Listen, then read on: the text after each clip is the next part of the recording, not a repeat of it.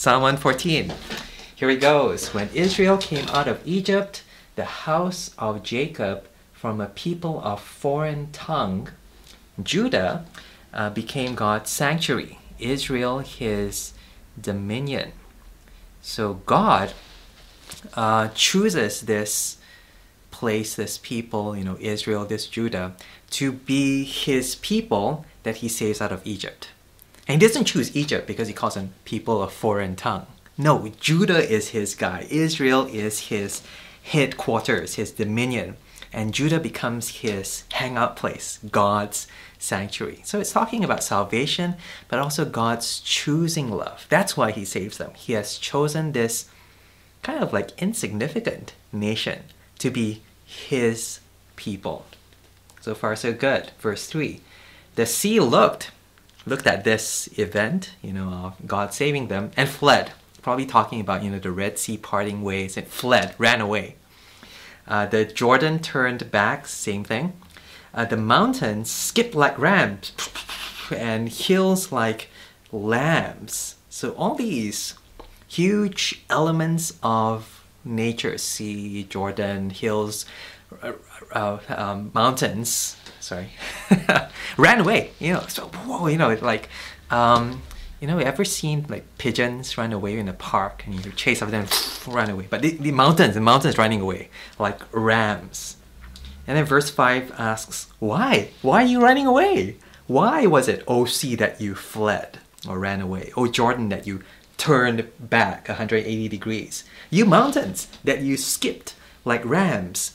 You hills like lambs? Repeating almost the exact word for word, verses 3 to 4, but saying, why are you doing this? Why are you doing this? Why are you running away? What's so scary? And the answer comes in verse 7. Tremble. You should be scared.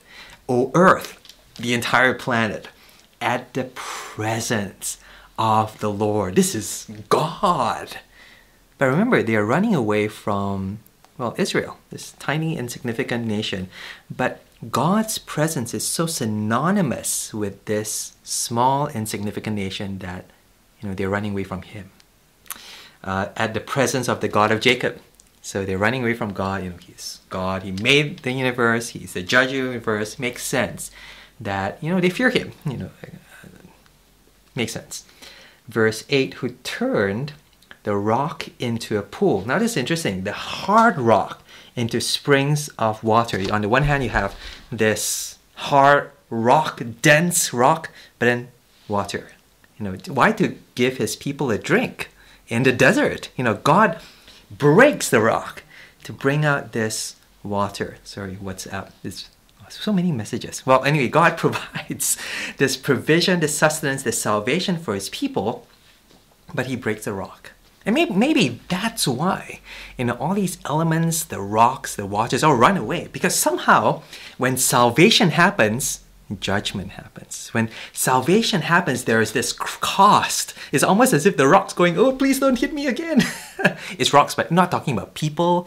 It's talking about, personification of mountains. That God is willing to break open the earth in order to make way for his people. So much is his love, so powerful is his salvation, that it is seen in even the earth splitting away and running away from his people. What does it mean? It seems that, you want to see God at his godhood, at his power. You see it in his people being saved, and God displaying all his power in even tearing apart heaven and earth, so that his people can be his. He can show his love through this, breaking of the rock, of this display of huge power. And I must admit, I'm thinking this aloud. I think there is a kind of connection to Jesus. Because in Jesus, you see again that huge, amazing power of God. Jesus dying on the cross. But there's that amazing breakingness, that amazing cost that God takes upon himself so that his people are being... It's almost as if it's not enough that creation itself is split open, that God himself needs to be split open in order for his people to be saved, to be loved, and therefore to be seen as belonging to Him. Wow, lots of stuff happening on WhatsApp. But yeah, okay, all right. That's how's that? Yeah, interesting. Psalm 114. Talking about how Israel is so synonymous with God that the elements, the mountains, run away from Israel because they're running away from God.